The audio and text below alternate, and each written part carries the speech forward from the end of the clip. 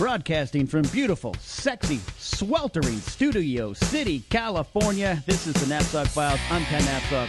If you're listening to us on iTunes, thank you. Stitcher, thank you. Toad Hop Network, thank you. If you're my mother, listening at home while the cats and dogs are playing, thank you as well.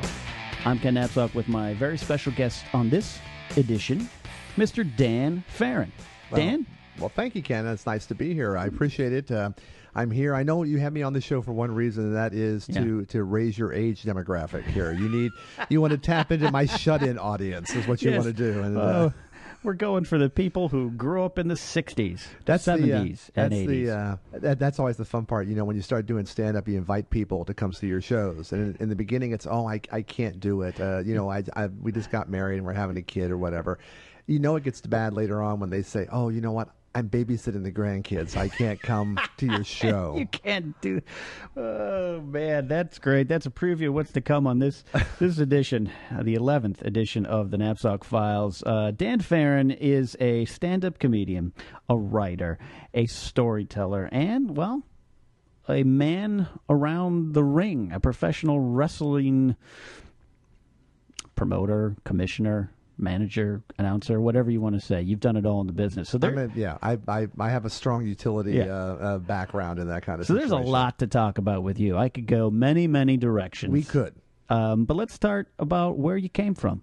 Were you born here in L.A.? Where are you from? No. Actually, I was born in Evansville, Indiana, home of Yankee slugger Don Mattingly. Donnie Baseball, my favorite Yankee, Evansville. Exactly. He has Mattingly's restaurant. I have a sweatshirt, and I have, if you would like a book of matches from Mattingly's, I will give you one. I have extra ones. I think it closed down, though. It did close down. Yeah. It did close down, but I was born there, and my father was an executive in the moving business. And that's a good racket, you see? It was a good racket back then, not anymore. Everyone's going west. Every bonehead in themselves try to move it. Every time you get on the freeway, there's somebody's dropped a couch in the fast lane somewhere. But my father used to complain about that all the time. He said, every idiot thinks they can move. Yeah. I love that your dad's like, I know how to move people. That's right. He did. He did. He did. But what he did was he left to go to a company now defunct called Republic Van Lines, and it was in Baltimore, Maryland. And what we did was we wound up coming out here. Wait, did they move the Colts to Indianapolis? No, that was Mayflower. They didn't. No, that's a very sore spot. Don't go into that. I have truthfully never watched pro football ever again after that. Really? I was so hurt. That was 1983, right? Yes. In the middle of the night, the Ursays moved the Colts to Indianapolis, and you're done. I'm done. I don't even follow the Ravens. Wow. That's how devastated I was by that. Wow. But what happened was we came out to California and spent 6 months here before we transferred to Baltimore. And we lived in an old section off of Wilshire down near the old Ambassador Hotel where the original Brown Derby was. Yeah. And my parents loved it out there. Okay. And so they all kept saying, we want to go back one day. So I grew up in Maryland. I went to high school in Baltimore. And right when I finished high school, my dad bought into a moving company in San Bernardino. Wow. And it's like, we're going to California. And we moved out here. It was 39 years ago, 4th of July. Wow.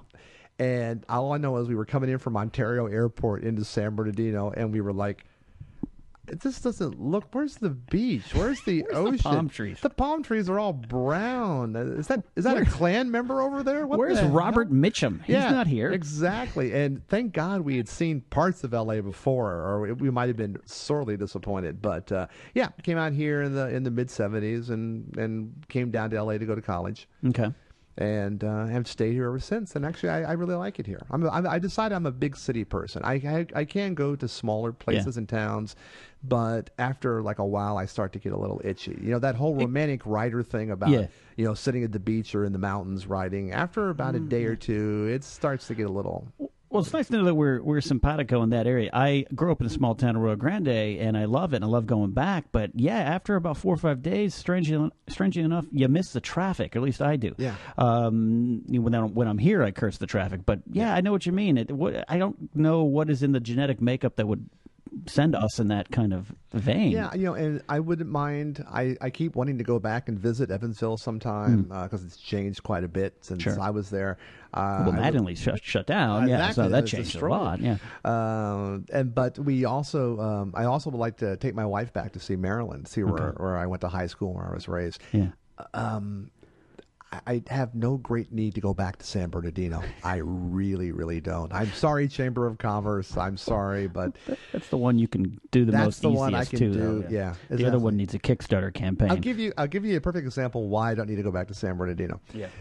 I'm back there one time, and I was doing a lot of stuff because my parents were ill, so I was going back and forth all the time. I run into a McDonald's. Yeah. And it's very busy. It's lunchtime, and I'm standing in line there, and they're slinging burgers right and left.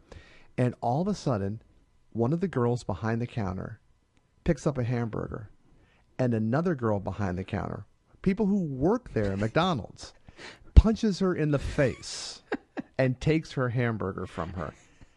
Nobody behind the counter or in front of the counter said a word. And I'm looking around that's the problem. Is there... That's not right. That's not supposed to happen, and that's one of the reasons why I don't go back to San Bernardino. Just par for the course. Yep. The Inland Empire is an interesting look. There's great areas in it, I'm sure, and there's great people there, I'm sure. But I was driving to Beaumont one time to pick up some wrestling tapes. Beaumont. I think you know whose home I was going to. And there, on the side of the freeway, there's a giant 7-story mound of dirt with an American flag on top of it. Yep. I was like, that's there. I know that because my sister works for a newspaper in Beaumont as a writer. Wow. So yeah, I mean Beaumont B. The Beaumont, but yeah, there's it's amazing how you can go like an hour and 15 minutes out of L.A.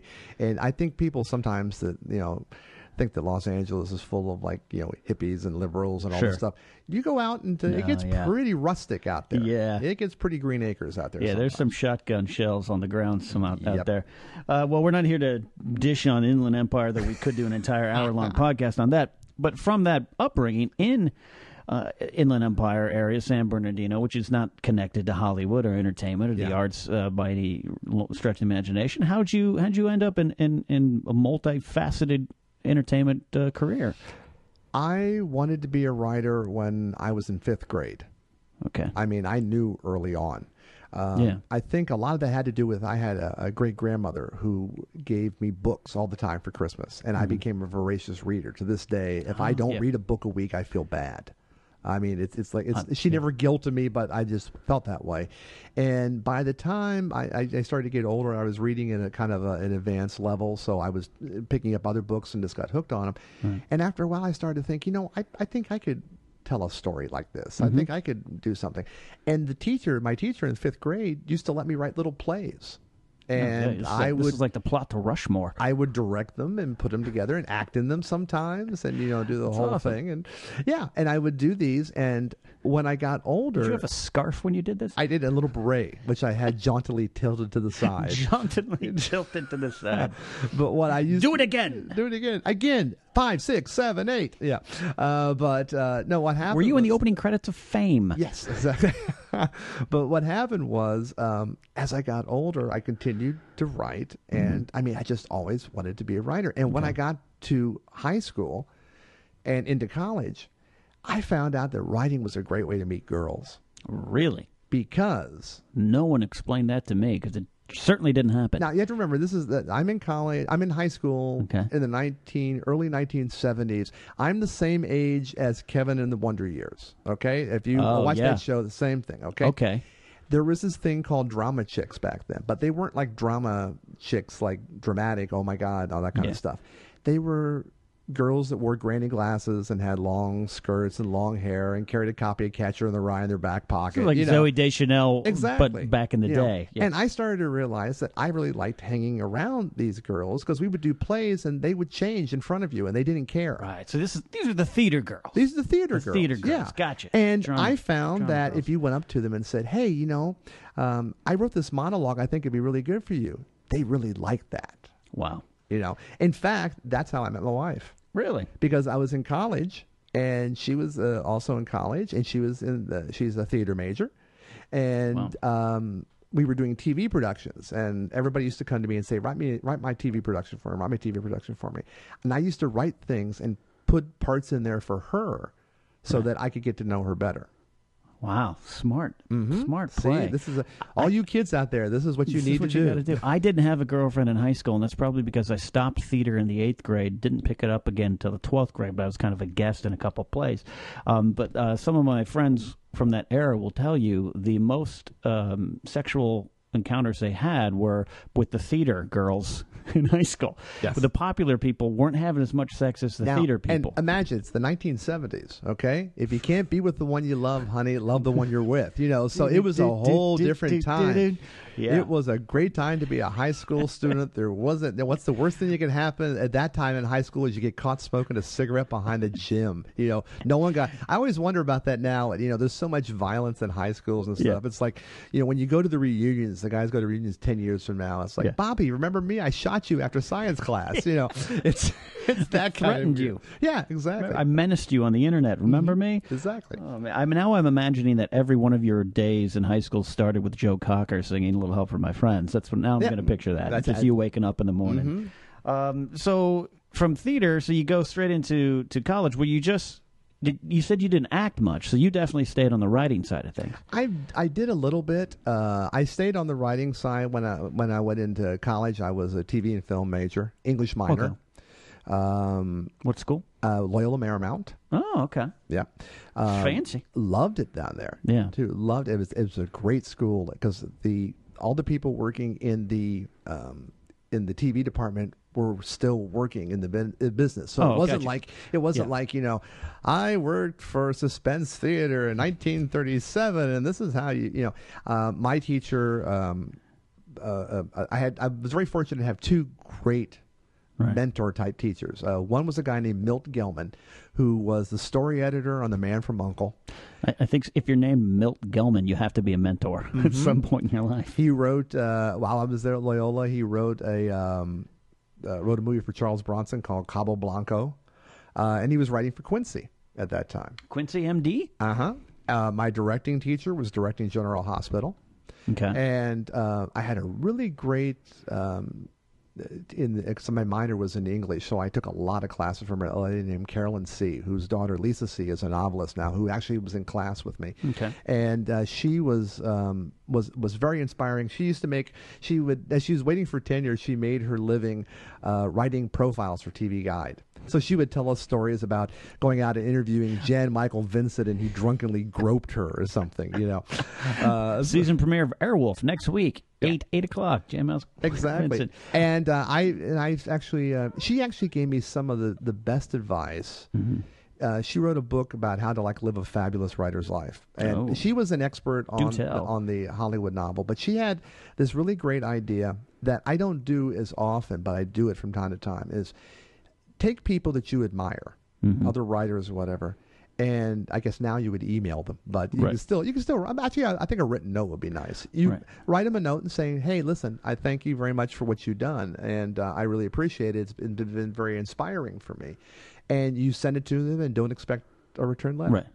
And I kind of done that in everything I've ever done. If I meet somebody, I at some point always say thank you for everything you've done. Usually they always take that well. Sometimes they go, I'm not done yet. I said, well, I'm not saying you're over. I'm just thanking you for what you've done up to this point, you know. But they you know, writing, which was something I did by the time I was done with college, I said, you know, I like this life. I like these things. I want to do this. You like the written word. Yeah. Now, were you writing a lot of plays, or at that point, what did you see your focus as? Like everyone else, and being in California, I figured it was TV and film. Right. Okay. But I always, you know, I consider myself. Did you have a Spencer for Hire spec in your closet or something? I don't think I had a Spencer for Hire. I had a WKRP spec. I had a MASH spec. Nice. You know, that I wrote with other people at that point. I love it. Have a movie. I still have a copy of it called Heist, which was a big high concept movie. You know, which I read recently and found it to be some some very disturbing, politically incorrect stereotypes in this movie, which luckily I have moved on since then. But no, you did all that stuff, and that's I gotta read that down. Yeah, exactly. But I always consider myself a writer then, and now I always want to leave myself open to everything. It's like Chris Rock always talks about, with comedy. Yeah. In basketball, the basket in most cases is 2 points, on occasionally a 3 or whatever, but it's a 2-pointer. But there's 1,000 different ways to get there. Right. And that's how I look at writing. I've done technical writing. I've written plays. I've done nonfiction TV. I ghost-written some nonfiction TV for my friend Danny Wolf, and who makes some of the worst TV of all time. But I've done a little bit of everything. I've done cash that check. Yeah, exactly. I've done nonfiction. I've done fiction. I've written magazine articles. I wrote the first article on Elvira, national article on Elvira. I've read stuff that, like yeah. that. Yeah, and I've just done a little bit of everything because I'm a writer, so I write. You're right. Now you're writing for Schmozno.com. And now I'm writing for Schmozo, and I'm very happy about that. Great, well-received piece on Richard Matheson. Thank you. Yes, I did. It was very nice to do that, and I will admit, I'm a little romantic about the writing life. I love the writing life. I love hanging out with other writers. That's one of the reasons why I think you and I, caught on so quickly together, is because you're a writer too, and you can make those references, and you know exactly what I'm talking about. Right. I'm one of those writers that's, there are writers that say, I like having written. I don't like writing. I don't mind sitting down with a blank piece of paper and opening a vein. I'm one of those that, it's a struggle. It's homework. Carrie Fisher said being a writer is like having homework for the rest of your life. And I was a great student in high school, but so bored by it. By fourth grade, I dropped out of all my honors classes, a program called GATE. I didn't want to be part of it. In high school, I was on the 4-year college plan. Just bored out of my mind, dropped out of that. Started going to college, dropped out of that to get into radio. I just bored by that type of stuff. So when it comes to writing, I find it really hard to sit down and write. But when it's done, I'm like, well, why don't I do that more often? Yeah, I mean, it's easy. True. I was luckily, I disciplined myself really early on, and to the point, like in my bag right now, I have a pad of paper and a pen, just in case. You're good at that. I've noticed that with you. You always get, whether it's an iPad, pad of paper, on your phone, you're always jotting something I'm always down. jotting something down because something will always hit me, and I do that, and I try to write 5,000 words a day. Okay. I have a little app on my iPhone where it says, "Did you write 5,000 words today?" Yes, I did. Wow. Or no, I didn't. I'm sorry. Is that anything? Just journaling? Yeah, you can do that. I mean, if you write "I hate you" several times. You can do that. I mean, that's those what they call the pages or whatever it is that Cameron, Julia Cameron, I think it was. I can't remember, but you sit down there, and you do your morning pages. That's what they call them, and you do that. Even it's like, I have no idea what I'm writing about. I have no idea what I'm writing about. Any kind of writing. I think anything. I mean, I include jokes. I include short stories. You just spill it out. Yeah, exactly. Yeah. I've done a couple of 10-minute plays. I've loved doing that because that's cool. When I was in high school, one of my teachers, Greg Denike, who was this year passed away, and it was a great loss. He was an athletic coach as well, but for me, he was my English teacher. And every day we'd go into class, and he'd have a sentence on the board. It could be a quote, could be a concept, and we had to write an essay in 10 minutes. Yeah. Every day the class started like that. All right, and go. And we had 10 minutes to write an essay, at least 3 paragraphs. That unlocked your brain. I love doing it. And he was the first one to tell me to seek writing. I made him laugh in my first day of 9th grade English. He read something aloud, and he goes, "Now that's funny." Yeah. And was a mentor early on. So I tried that in 1998 when I moved to L.A. I tried to journal something every day. And I found the file years later. It was just me whining about not having girls. Well, that's the problem about journaling, I think. Journaling's nice, but journaling is really basically written for you to get out of your system. It works on a psychological level much different than actual writing does, where you have to create and do all that other kind of stuff to it. Well, okay, I like that. Let's dive into it. What you're saying is be productive too, not just work through your junk. Yeah. I mean, have goals. I'm not one with your writing. I'm not one of those writers, and I always am very careful. So tell me if I start to move the pretentious needle level a little there too much, because I don't do that. But I like to write commercial stuff. I like to write serious stuff. I like to write anything that strikes me, because I like to, to be able to, go to the left or go to the right, depending on what I want to do. I think that I think that the key to me to writing is just if you figure out and say in your head and become, like, for example, you'll notice on Facebook, I put a lot of writing stuff on there. I do a lot of attaboys or things about writers or whatever, because I'm very proud to be a writer. Even that's the nice thing about it is, even if you're unemployed, even no matter what you're doing, you're always a writer. You always will be. I will always be a writer, and no one can retire me. Right. That's the whole thing. I can write to the day I die. Right. And I basically intend, if I'm on my deathbed, I'm going to swear, make a pact to the heavens. I have 3,000 more words to do, and if I don't do that, I'm not going to do it. It'll keep you going. Exactly. What's your most favorite thing to write? Can you choose one? Is it novels, plays, screenplays, short stories, storytelling stuff? I love writing. Well, it's everything's changed because with the internet and all the self-publishing and the ebooks and podcasting and all this stuff, you can write all different kinds of stuff. Mm-hmm. I love theater. I love writing plays. The couple little short plays that I've written, and I have a longer one that I've gone back. And that's the nice thing also. You can throw something in the drawer, come back to it 3 years later and go, okay, I can fix this now. Yeah. But I love the immediacy of it. I love the fact, the hard part, as you know, from doing TV and film is, besides the committees and all the stuff that has to be done, it takes a long time to get to it. What I like about getting up and telling stories or doing stuff like I do is you get that feedback right away. You can go home that night and rewrite it or make changes then. And there's also something really fun. I wrote a monologue for a friend recently, like a year ago, and went and performed it. She went and performed it, and it was a lot of fun because I sat back there, and there was something really cool about sitting in the back row of a dark theater watching somebody else bring something that you wrote to life, right? And watching an audience react, laugh in the right place. Get quiet in the right place. When you write something serious, you need to put that relief laugh in there, and they get it. Then they get it, and you sit back there and you just go, okay, that's really, really cool. It is a special feeling. Is that Neil getting close to pretentious No, now? I and if it is, be damned to those who think it is. I know exactly what you're saying.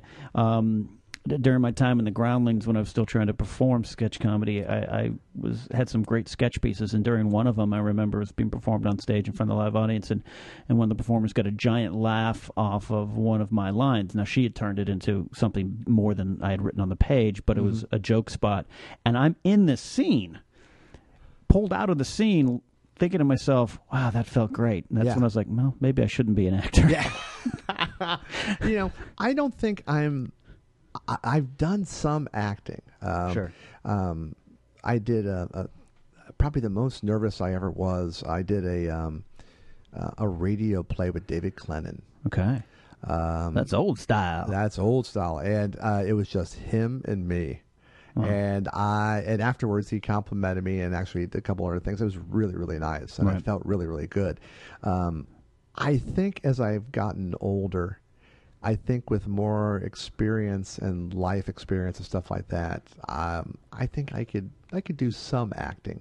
Sure. I've joked to you about it before. I said that there's two parts that I'm born to play. One is in the monster film, the guy that goes downstairs to check out what the noise is and gets killed first. And the second one, 5 minutes. And the second one is the bartender who, when the fight breaks out, goes, "Hey, I don't want any trouble in here."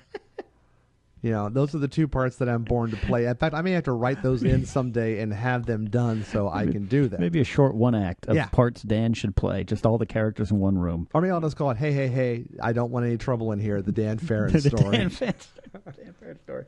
So from that fulfilling world of writing and theater, you made a odd decision to go into stand-up comedy. Mm-hmm. One of the least fulfilling. I struck my head and was dazed.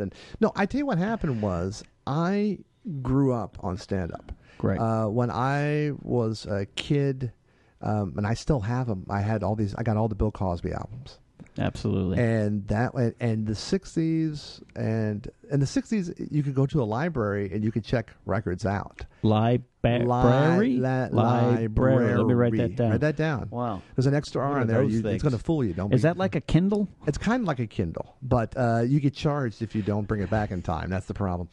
But I also went and started like taking out Shelley Berman albums. Okay. Flip Wilson.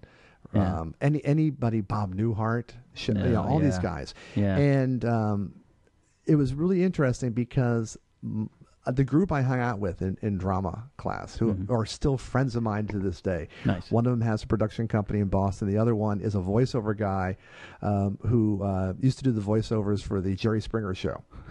And I mean, they are three of my oldest and dearest friends. And we used to get together and listen to comedy albums. Okay. Yeah. Now, also, then you get into the 70s. Now you have Cheech and Chong and my holy trinity of comedy, Carlin, Pryor, Klein, Robert Klein. Oh, okay. Yeah. So those were the guys that we listened to. And I thought it was really cool to be able to get up and say things and make people laugh. Yeah. And I started listening to... I have a tendency, when I get really interested in something, no matter what it is, I want to pop the hood and take a look how it works and how it runs. So that's like a good writer. Yeah. I mean, I did that with writing. I've done that with wrestling. I've been involved with anything.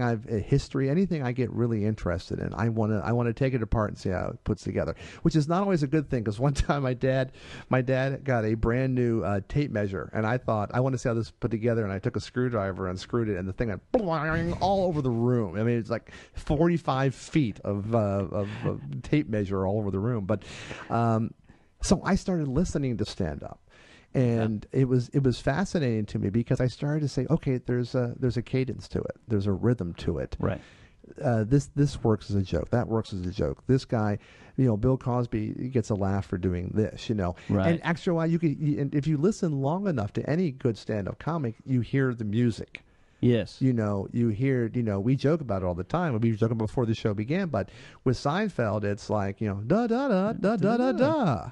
That's his music. And so we started listening to these things. And when I first moved to L.A., one of the first things I did was go to the Comedy Store. Okay. On Sunset? On Sunset. I don't remember everyone I saw the first night. I know Elaine Boozler was there. And then my college roommates and I, we started going to the Comedy Store on Sunday nights because it was only $5 to get in and a 2-drink minimum. And if you ordered apple juice, you could get out for $5. Okay, but it was a golden time. What year was that? That would have been 1975, 76. Wow! So you got. My roommate. That's the Leno Letterman era, right? Well, we saw on a regular basis. We saw Robin Williams. We saw Leno. We saw Letterman. Wow. Leno used to have the big pork chop sideburns at that time and the work shirts. Saw Letterman bomb horrendously one night. It was fascinating. He was bombing so badly. What happened was Robin Williams had done 15 minutes and. If you remember the cocaine, yes. Comedy. Then the Comedy Store out front, the front stage there had bar stools all around the stage there. Okay, inside, right? And he started doing Uncle Tom's Cabin and running from bar stool to bar stool like it was ice flows, And then Rodney Dangerfield dropped in and did a set. Get out of here! Yeah, and Pryor was around at that time, and there was other guys like Roger and Roger and Charlie Hill, who was a great was an Indian stand-up comic, and his opening line always was "Hey, how are ya? Hey, how are ya?" That kind of stuff, and Letterman came out, and he was very low key. Oh, also Jim Varney was at the Comedy Store at that time. He didn't really do stand-up; he did letters from home. He did characters and letters from home. But Letterman came out, and it just wasn't working. I turned to my friend and said, this guy's really good. I've seen him before. Right. And it didn't work. So he just started doing bird calls. Here's an Indiana peckerwood. Here, so that started doing that kind of stuff. And and when my friends came to town, they all wanted to go to the Comedy Store. Right. So I love watching stand-up, and I always wanted to try it. I thought, this would be interesting. And also, from the economy standpoint, what better way to get your stuff heard or seen than to get up and do it yourself? Yeah. So, and that's an immediate stand-up is an immediate, which I do love about. There's an immediate justice, as Seinfeld says. It's a justice. Yeah, it's the purest form. What had happened was on one of the early stand-up comedy shows at the Comedy Store that I went to see, there was a comedian named Judy Carter on there, and she had flyers in the back. She was starting to teach classes. Starting, keyword, underlined. Now, here's the deal. As I said classes. to you one time, I said, I've been around so long. My stand-up comedy debut was November 5th, 1990. I've been around so long that I actually took a class from Judy Carter, and she actually taught it. That's how long I've been around. For those who are unfamiliar with that, Judy Carter is a long-standing stand-up comedy teacher. Controversial at times for her joke-telling style, where she actually kind of teaches some students to pause and go,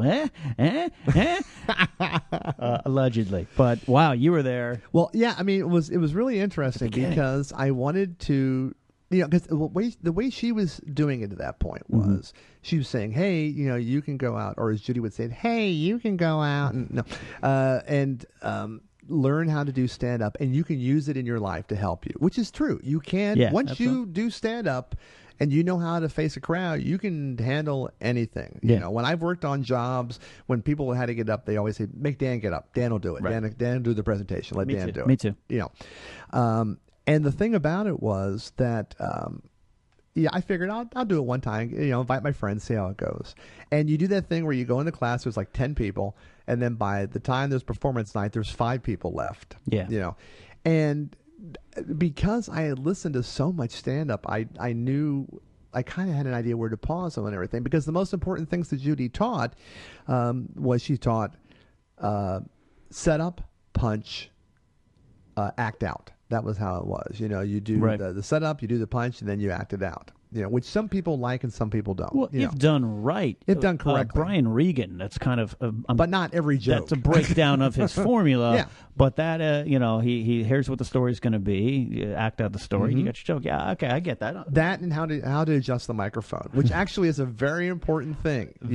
If there is any people out there ready to start stand-up comedy, let me say, because I've hosted a series of student shows for Jody Miller. If you don't move that damn microphone stand out of the way, I'm going to punch. And if you don't reset it and shake my damn hand when I come back on stage, or hand you the microphone, hand me the microphone. Like, here, do something with this. Do something with. Oh God, I think stand-up teachers should teach that first. Yes, and what you do is, and she did. I got passionate there for a moment. She did also the whole thing of taking the toe and put it on the base of the microphone stand and make the adjustment. I was lucky enough to go to a club that was my favorite comedy club of all time, which is no longer there, which is no big surprise because none of them are ever there anymore. But a place called Igby's. I made my debut at Igby's. Igby's was not like the other clubs. It was more a traditional opener, middle, or headliner, which I liked that format. Which is kind of how comedy should be, I think. Yeah. And my wife and I used to go there all the time.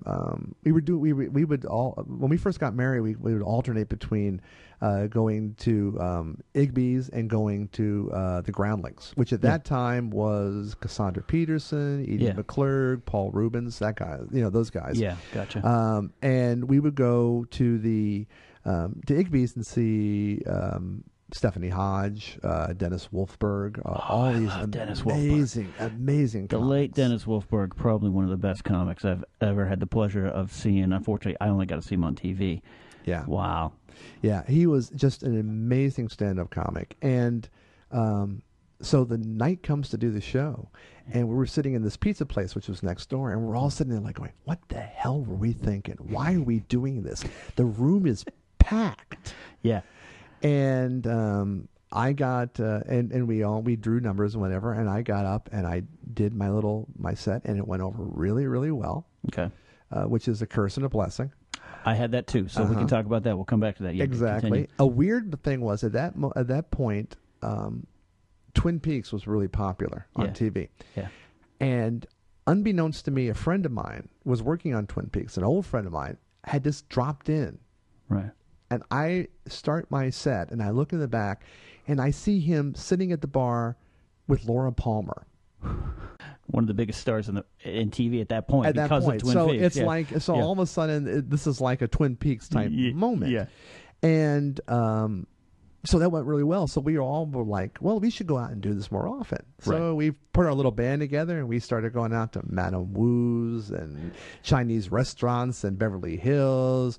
And like 10 little Indians, one at a time, they started to fall away until there was only me and a couple other people. But I kept doing it because I found it interesting. And again, what you talk about was there was that night in Madame Wu's in the basement, second time up. Yeah. Nobody there except other comics, completely dark. Yeah. And I'm doing this thing and I'm going, this is not like it was the first time. Yeah. You know, and those are the ones that make you get a little bit stronger because the odds are in most cases when you're starting out, you're not very good. Right. You know, and what's happening there is that you're going to bomb or be not good 5 or 6 times. You're going to be passable once or twice, and every blue moon you're going to be brilliant. Right. You know, but you learn patience and you learn discipline from that, which I think is really important in a lot of things in life. Because I've said, you know, I've joked with you about it. I said, you know, if you can do stand-up comedy, you can do anything in this life. Nothing scares me. I've done stand-up comedy. You've been and I want to dive into that because my stand-up comedy debut was at the Belly Room 2003. Packed Belly Room, which when the Belly Room's packed, even though it might just be 60 to 70 people, it's a hopping fun room, and you are at the Comedy Store. And I had a long discussion recently with Christian Harloff. He loved the Comedy Store. I grew to loathe it, which is a shame. It is what it is. Well, it's a legendary the spot. Store still looks the same as it did in 1970. That's the whole thing. That might Nothing be part of the has problem. Changed. But I understand Harloff's point about it being a rocky gym kind of for comedy. But I was happy to be there, and I killed. And I had my friends from the Groundlings. Most of the people performing that night had been voted out of the Groundlings, and this was our release. And this was I'm leaving sketch comedy. I'm going into stand-up because that's how I'll get a TV show. Killed. And my friend Peter Sprite says, that was the best debut of stand-up comedy I've ever seen. And I wasn't over-confident. I just was excited. Like, I found something. Yeah. My next one is a weird comedy contest. I performed in a room of competitors, so no one laughed. And then my third show was an open mic, Vance Sanders open mic over the Westwood Brew Company. Vance Sanders, oh my God. I was walking into this, here, Peter Sprite. I did that place too. Yeah. Peter, maybe you were there. Peter brought me in that night. I did my time, and you got Chris Hardwick there, and Sprite's there, and Vance Sanders, and all these guys are and it's just cliquey would be the bad way to say it, but it was a group, and it was a ragtag crew of comedy. And here's this me, and I came up memorized and I wasn't reading my paper, but I had it all memorized like a monologue. And the silence, and I sit back down, and Peter goes, "Welcome to comedy." Yeah, I mean, I wrote a short story about it one time about.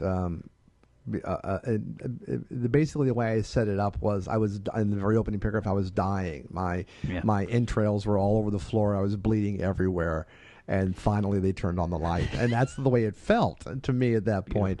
And achingly beautiful. Yeah, exactly. I mean, it was just like, you know, why didn't they laugh like the other people did? You know, and what you learn also is because I did the Belly Room too. I did the Belly Room at 1:00 in the morning. Because I didn't bring enough people to do that. And so I went out and there was one table left, so I went out and sat down at the table and just told the jokes to the people at the table.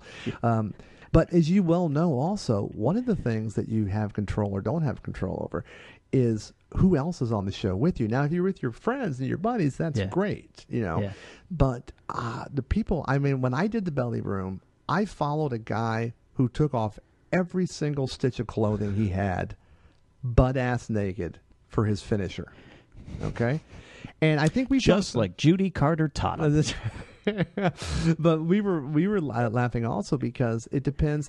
I don't know about for you guys, but when we were doing comedy, we hated actors because actors would come in and think they could do stand-up Oh, comedy. yes. Because every stand-up comic was getting a show at that time. Resume builders, we Right. call them. Exactly. And they would come in and they wouldn't really do stand-up. They would do character type things, or they would Yes. do, they were basically putting a reel together. That's what they were doing. Yep. And it used to make me crazy. And I think for 3 times I followed this girl that we called her Butt Crack Girl, because she was a very pretty girl. And as we talked about before, Wow. Yeah.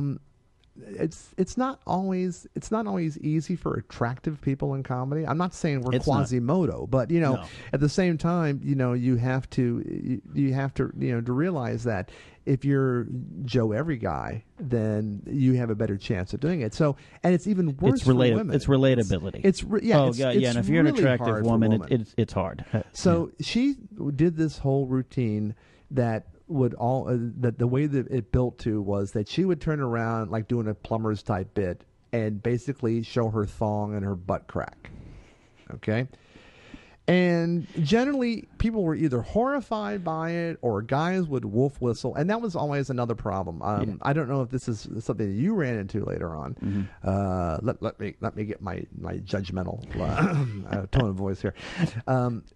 One thing that I always liked about the golden days of comedy, long before me and you and all that stuff, was people went to places like the Hungry Eye and the other places like the Comedy Store at that point to see stand-up comedy. Yes. They didn't go to participate in a Roman gladiator death bout where they're screaming at the other comics or want to jump up on stage, they want to heckle, they want to do all that kind of stuff. I once had a guy wrestle a microphone from me at the Bitter Redhead in Santa Monica. I learned. Was that a club or was that somebody you knew at that point? That was a bar next to a Jack in the Box. Both you had the Jack in the Box, the Bitter Redhead, and the street. In the middle of the street at one point was a Homicide. Not while we were running the show, but probably like the night before. I love. The first time I retired from stand-up comedy was at a place called the Coffee Roasters in Marina del Rey. I was waiting to go up, and it was one of those baton death marches of comedy, where it's just comedy, And there was a guy from Fireside Theater in the audience, and I really wanted to make him laugh. Yeah. I really wanted to make him laugh. And there was a little lady there who was a heckler. I learned an important lesson about hecklers that night. Yeah. And that is, I started working on, okay, she's going to heckle me. And I started working on lines in my head. And I got up there, and she didn't heckle me. And I found myself almost kind of like taunting her, wanting her to heckle me so I could do it.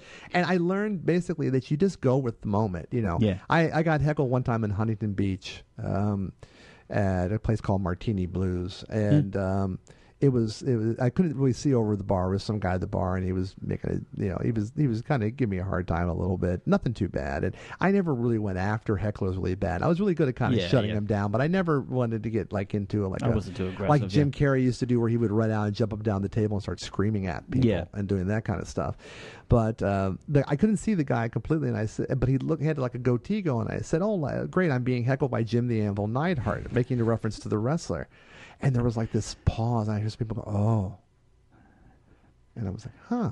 And I came off stage, and my friend said to me, "Do you know who you just like made fun of?" And I said, "No." And he goes, "Tank Abbott from the UFC, from the Ultimate Fighting Championship. He hates being told he looks like Jim the Anvil Neidhart." So I'm out there, so I'm thinking, I got. So that's why Dan doesn't have an ear. That's right. I have to leave quickly, and Tank Abbott walks up to me. He's drunk, off his ass, and he all of a sudden he goes, "Hey," I said, "Yeah," and he goes, "I really like you." I said, "Thank you, Mr. Abbott. I have to go back to the valley," and I got out of there very quickly. But I mean, that's the trouble you learn with that. Now, one thing that was interesting for me was I was thrown into emceeing a show. Right. Hosting a show. I did that. That was my career. Long before I was ready to do that. There was a place called the Cinema Cafe in Hollywood. It was one of many places before and after. Dan's life is a track record of all the failed businesses in Hollywood. Exactly. I mean, that's I spend most of my time now going, it's that place that used to be this or used to be that. And as you know, what happened was right in 1990, the comedy boom ended. Yeah. And all of a sudden, and everybody thought we could just have a comedy show here. Yes. Every deli, every coffee place will have a comedy show. And this is my big bugaboo about that stuff Yeah. is people come in and get a cup of coffee or have a bite to eat, and suddenly a stand-up comedy show is forced upon them. Yep. And the worst, I remember one night down in an Italian restaurant in Culver City, we were supposed to be doing it in a back room, and something went wrong. So they said, "Hey, you're going to go out into the main room and do it." No, so these people are no. having dinner, Yeah. and all of a sudden, "Hey, we got a comedy show for you." How many shows have you been at where there's guys playing pool, drinking beers, watching a Dodger game, and the Yep. bar owner has to go, "Hey guys, we have to turn this all off. You have to stop your game." Why? These 7 comics are going to do comedy. I did That's a show. your audience. I did a show one time at a sports bar where they didn't even do that. They left the TV on and you performed underneath it. And what happened is every time they would react, you would look up to see was it you or did someone score a touchdown? Which one was the it? Kobe You know? Bryant hit a jumper. Yeah. I bet he shows at that regard. Exactly. But I learned how at the Cinema Cafe was actually purchased by one of the guys in the Judy Carter comedy class. Nice. And he said, "We're going to set it up. We're going to give you guys Great business move, You're yeah. going to do this. You're going to do that, and that's great." Okay. And it was great for like 3 months, 4 months. Yeah. First thing that happened was I took over the Monday night open mic. Yeah. The first week, so I booked. I had people call in and booked it. I didn't know there was another comic doing Monday night, and he wasn't really happy about the fact Right. that somebody else was replacing him. So what he did was he booked the show for that Monday night. So instead of having 12 comics, 24 comics show up. Oh yeah, that's okay? always fun. So we started doing, and I learned, I tried so hard to put everybody up, but we were going to 1 o'clock in the No, you morning, can't and there do was it. No. nobody there, and you just had to learn how to cut bait at some point, And I did that for several years, and then, not several years, actually, it felt like several years. It was several months. Then what happened was you would leave there, and, it was down on Santa Monica Boulevard. It was like 1 o'clock in the morning, and there's this poor girl who worked behind the counter who was going to school, and all these homeless people were standing out front staring in the window like Night of the Living Dead or something. And I would say, "Are you okay?" "Yeah, I'll be fine. I'll lock the door soon. It'll be okay." And then it turned out like all of a sudden the guy who bought the place just disappeared. Right. None of the bills got paid. The electrical got turned off. So one of the baristas went next door and jimmied into the box of the place next door to keep the lights on. And I had a lot of fun. I mean, we were doing these shows. I mean, Hollywood. I had, I was working with Jamie Kennedy and Claudia Lanau, and Margaret Cho used to drop in from time to time, and it was kind of cool, and they were all very nice to me. But then little by little, the lights started getting turned off, the phone was turned off, and then one night I walked in and the girl behind the counter said, "Dan, they turned off the part of the refrigeration, so don't order the cheesecake. They're kind of sweaty." And the next week, the door Sweaty was locked. Cheesecake, the Dan Farron story. The next week, the doors were locked, and I retired for a while. Before we transition on to there's so many other things to talk about with you. We've been kind of telling our stand-up comedy war stories, but can you quickly tell me what do you love about it? Because there's definitely something grand about stand-up comedy. I will always refer to myself as a stand-up comic, even though I haven't done stand-up comedy on a regular basis in several years. I still get up and do it from time to time. I had a show that I was doing with a partner, Shari Becker, in town called Vertical Humor, that unfortunately, we had some amazing people on the show. Kathy Ladman, Wendy Liebman, Rich Scheidner. And what happened was, unfortunately, I mean, we did it. We booked it, and we only booked like 5 comics on a show. Right. We had trouble drawing there at the place we were at. So we decided to take a little bit of a break. Also, what happened was comics started thinking because we had these names that we were paying. Right. And so they started driving us crazy with that. So we didn't do that. But I always love the immediacy of it. Yeah. I love it when it works. Yeah. It's one of those weird things, I did a show, the Palm Springs Comedy Festival. I've talked fondly about this. It goes back about 10 years now. But it was the biggest audience I ever played to. It was a gigantic room. And you only had about 5 minutes or less than that, really. Yeah. And I got up, and it was just one of those nights where everything clicked. And and the judges were all these people in high places, and I got docked 1 point because I went over, but that's only because the audience was laughing so hard. Good problem to have. They couldn't hear. I couldn't go into my finisher because it would be messed up that way. And it was funny. Everybody was saying, "Oh man, you're going to get work. You're going to get work. You're going to get work." And of course, I got nothing. Right. Got absolutely nothing from it. Now I wasn't surprised or disappointed. Right. But that's what said to me that it's the journey. It's the process of getting up and doing it and having it work. Yeah. And I also like identifying with an audience. I mean, I did a show one time. Here's another great gig. Night before Thanksgiving in an airport lounge. Wow. And there were people from all over the world. I know, exactly. People from all over the U.S. was there. Yeah. And I'm sure you know what this feeling is like. You're saying something that's kind of about you, material-wise. And what happens is you see two people look at each other and smile. Yeah. Because you've made that connection. You know, it's like the exercise they talk about a lot in stand-up. It's like you throw the ball to the audience and you want the audience to throw the ball back to you. That's great.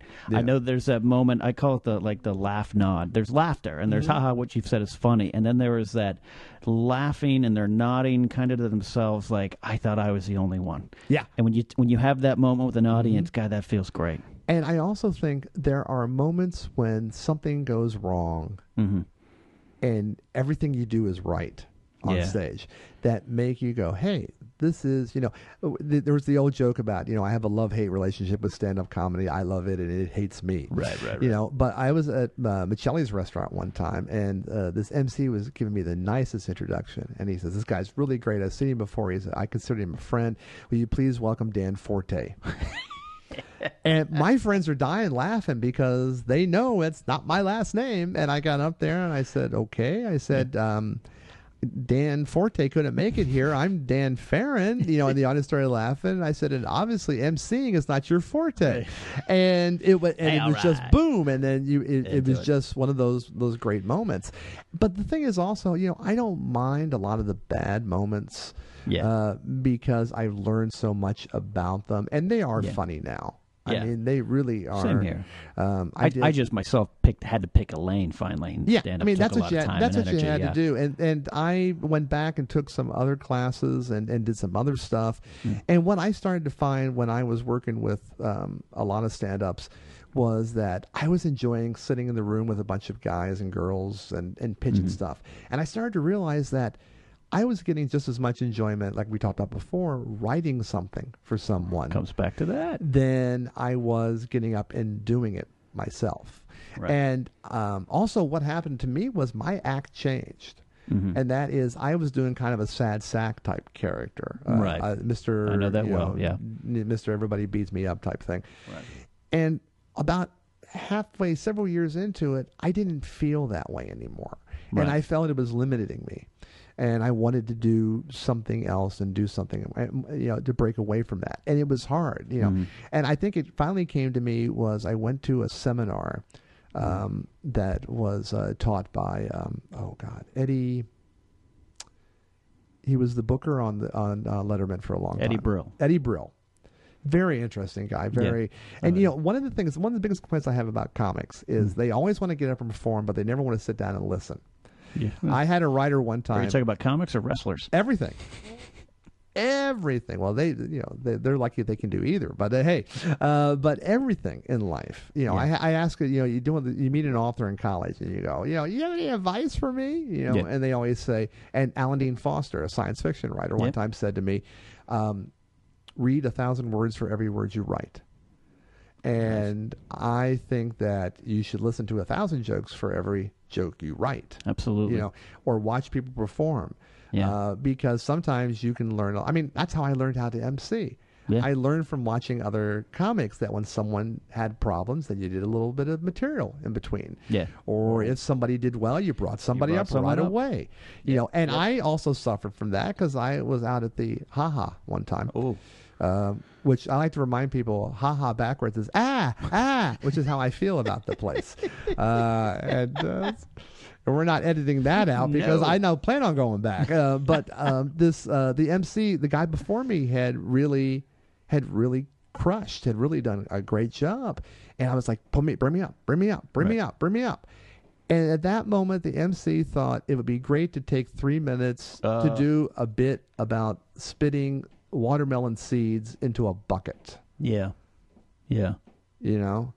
And that was part of the frustration that I started to find, is that I needed to test different muscles. And plus also there was things going on like comedy contest and the Bringers, and I was getting discouraged. And then I think Last Comic Standing was my final, because I had auditioned stood in line for 5 hours one time to audition for the, not for that, but for the Aspen Comedy Festival with a very nice guy named Jorge Garcia, who went on to become Hurley on Lost. But by the time it was over, I just wanted it to be over with. Sure. You know? And my feeling about Last Comic Standing was, to me, to a stand-up comic, I felt the Last Comic Standing was kind of like telling an African American that Amos and Andy was good for them. Because I felt it really made stand-up comics look even worse than they actually could be at times. Right. You know? Yeah, that was a tough, that was such a TV show too. Planned. I had friends who waited and didn't get it. You know, it's like, of course, they just wanted to take people waiting and waiting. And they want people so they can embarrass them. They wanted B-roll. Oh, and the time we have left, though, I do want to transition. You had your long stand-up career, which is still technically going, because like you said, you performed those shows, but you along the way transitioned into something that's fascinating. And I tried to go down that path, and I will eventually. Like you said, it's always there. But storytelling. You run regular storytelling shows over the Coffee Fix in Studio City, which is such a different environment. It's a different discipline. It's a different type of audience. That's an older audience right now, which is a shame. It should be. I was trying to bring some of my younger friends along, and my schedule got busy. But it varies. I mean, it just depends upon, we've had mixed audiences. We've had younger, we've had older. I think there's a tendency as you get older, you have more stories to tell. Absolutely. Whereas you're younger, you don't have quite that many. You're gathering intel. But what happened to me with that was really interesting, is that, like I said, I was looking for a different muscle to stretch. And I thought, I'd like to maybe be serious sometimes on stage. I would like to take some of my writing and talk about getting your writing seen, do something with that. And it was just one of those freak things. I picked up here we go with something that's not around anymore, the Dramalog, which was an old casting newspaper in here. And you always looked under stand-up comedy stuff, and you go, oh, no, I'm not going to do that one, And it said, this is a storytelling. And I was like, huh. And actually, the show at that time was not called Story Salon. The show was called Anything But Stand Up. Nice. Good title. And I saw that it was run by a lady named Beverly Mickens, who I had used to book at the Cinema Cafe years ago. I said, okay, I know somebody there. Beverly. So I went and showed up and watched it and said, I want to do this. Because it was about 10 people getting up on a Wednesday night, telling a story about 7-8 minutes long. And some were funny, some were sad, some were both.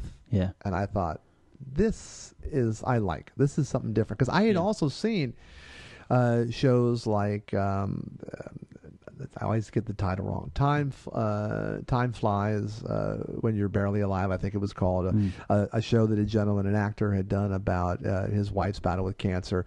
And then also you had all the other, the Sandra Singh Low and people like that coming up and doing shows, and Julia Sweeney, God Said Ha. God Said Ha, yeah. And it was really interesting to me. And plus, I found 4 or 5 people.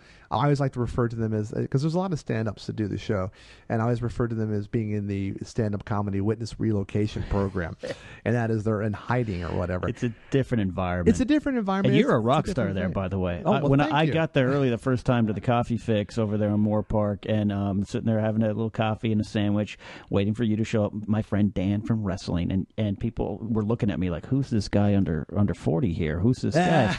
And you walk in, and it was like, Dan's here. You're a storytelling rock star, my friend. Well, I was lucky enough, like I said, Beverly, she put me up at the beginning of it. Was, again, I remember it was 13 years ago. It was almost 10 years exactly after I started doing stand-up comedy. And after it was over, I said, this is really cool. And I said to her, well, is there any kind of limit at how often I can get up? And she says, no, just call me, and if I can get you up, I'll get you up. Yeah. And I said, don't tell me that unless you want me to do that. And she goes, no, go ahead.